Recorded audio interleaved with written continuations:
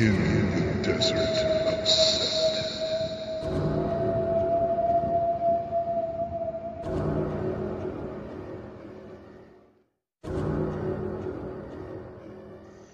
I'm G.B. Merriam. I write about life as a Setian in contemporary times, with random, long-winded detours into ancient history, classic monster movies, and all kinds of other fun stuff. Won't you join me for today's adventure?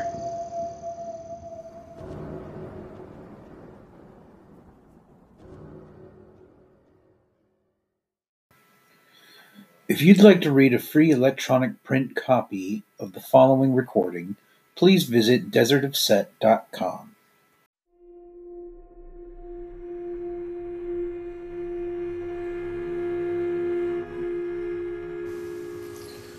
John Carpenter's Halloween, 1978.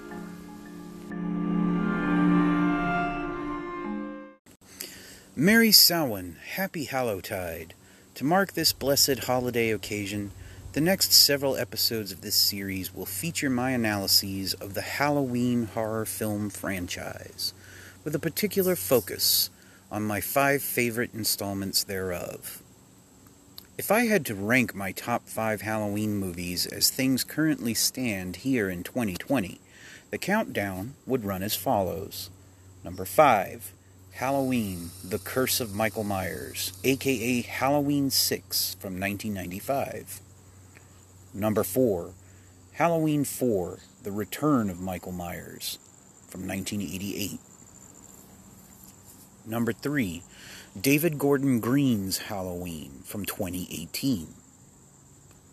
Number 2, Halloween 3, Season of the Witch from 1982.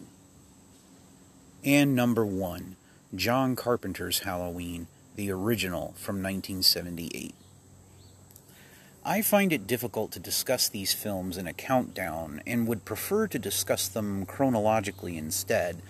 But unlike most other popular movie franchises, the Halloween series does not follow a single coherent timeline.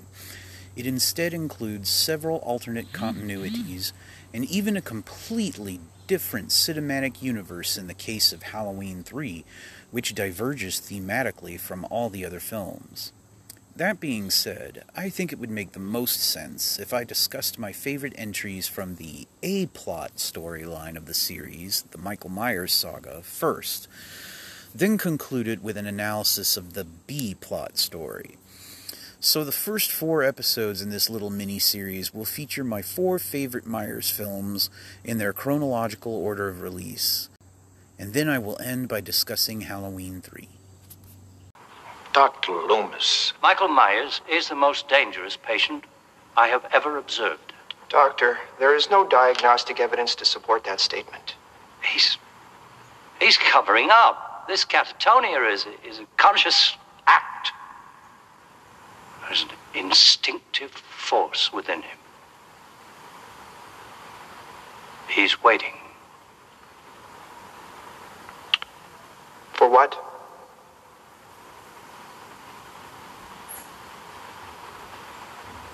I don't know. It's Halloween night, 1963, in the sleepy little town of Haddonfield, Illinois. Dressed as a clown, a 6-year-old boy named Michael Myers stabs his teenage sister Judith to death, and for no apparent reason at all. He neither moves nor speaks afterwards, and he is admitted to a state mental hospital, where he is treated by Dr. Samuel Loomis, played by Donald Pleasance. After a while, Loomis claims Myers is the single most dangerous patient he has ever observed, and he does everything he can to have the boy transferred to a maximum security prison, despite the fact that Michael just sits there motionless, never reacting to any external stimuli. The doctor's colleagues think Loomis has gone crackers, but he seems to understand something about Michael that modern psychiatry just isn't equipped to explain.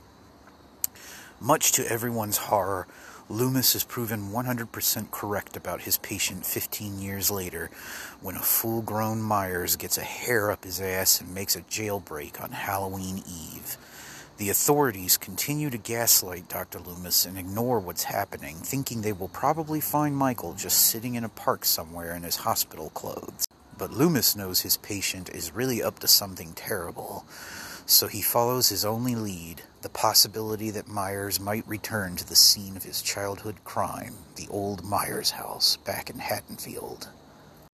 Here is where we meet Laurie Strode, played by Jamie Lee Curtis, a meek and lonely teenager who happens to live in Haddonfield.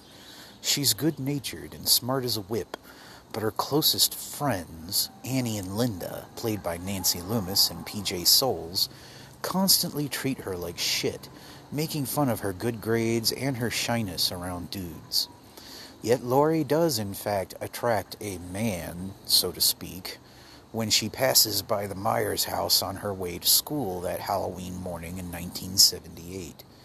For a mysterious shape inside the abandoned property notices her and fixates on her, following her wherever she goes from that point on. Laurie keeps catching glimpses of the shape as she sits in class, walks home from school, and goes to babysit her pre-adolescent friend Tommy Doyle, played by Brian Andrews, for the evening. But the shape keeps appearing and vanishing like a phantom, and Laurie doesn't really believe what she sees at first, thinking it's probably just some holiday prankster, or perhaps her eyes playing tricks. Tommy refers to the shape as the boogeyman whenever he sees it lurking outside the windows, and Dr. Loomis insists this thing is really the devil himself. By the time Laurie is forced to defend herself and Loomis arrives to shoot the shape 6 times in the chest at close range, the viewer is unable to dispute with Tommy or Loomis on either of these theories. There really is no Michael Myers at all, or at least not in any human sense. There is only the deathless shape, which has now dropped all pretense at being a mortal man. This story might not seem to have anything to do with magic or the occult, but there is a curious parallel to Celtic mythology and folklore that is seldom noticed. Celtic lore tells of changelings or fairy children who are swapped for human babies, without the human parents' knowledge or consent.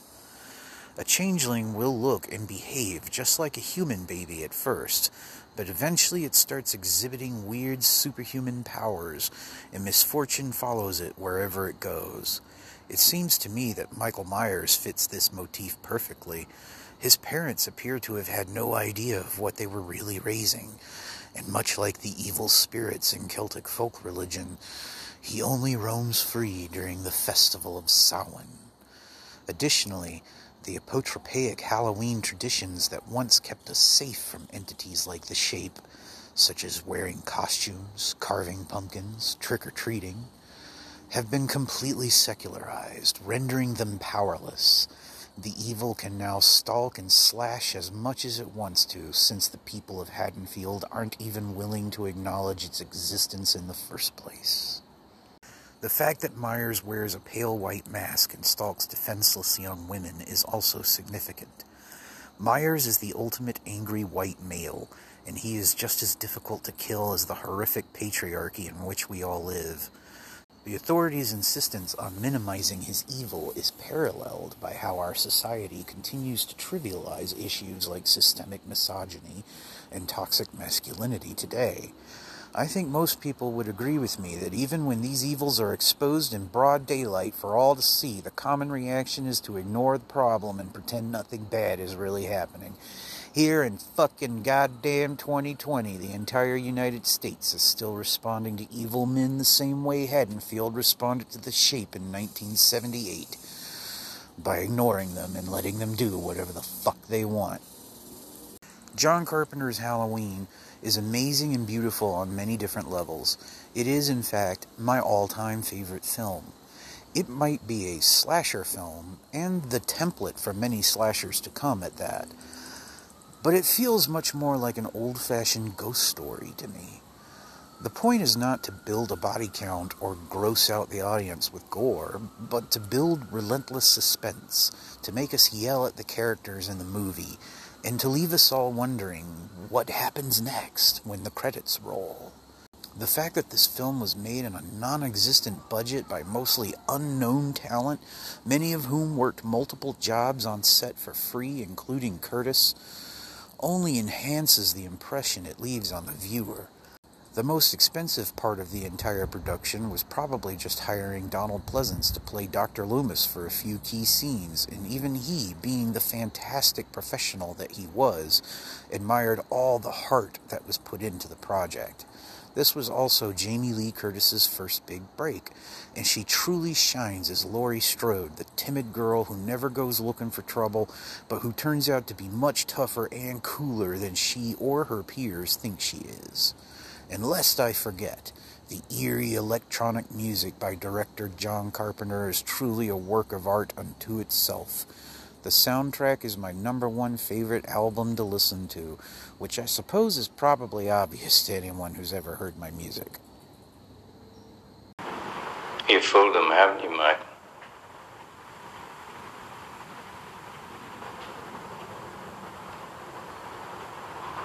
But not me.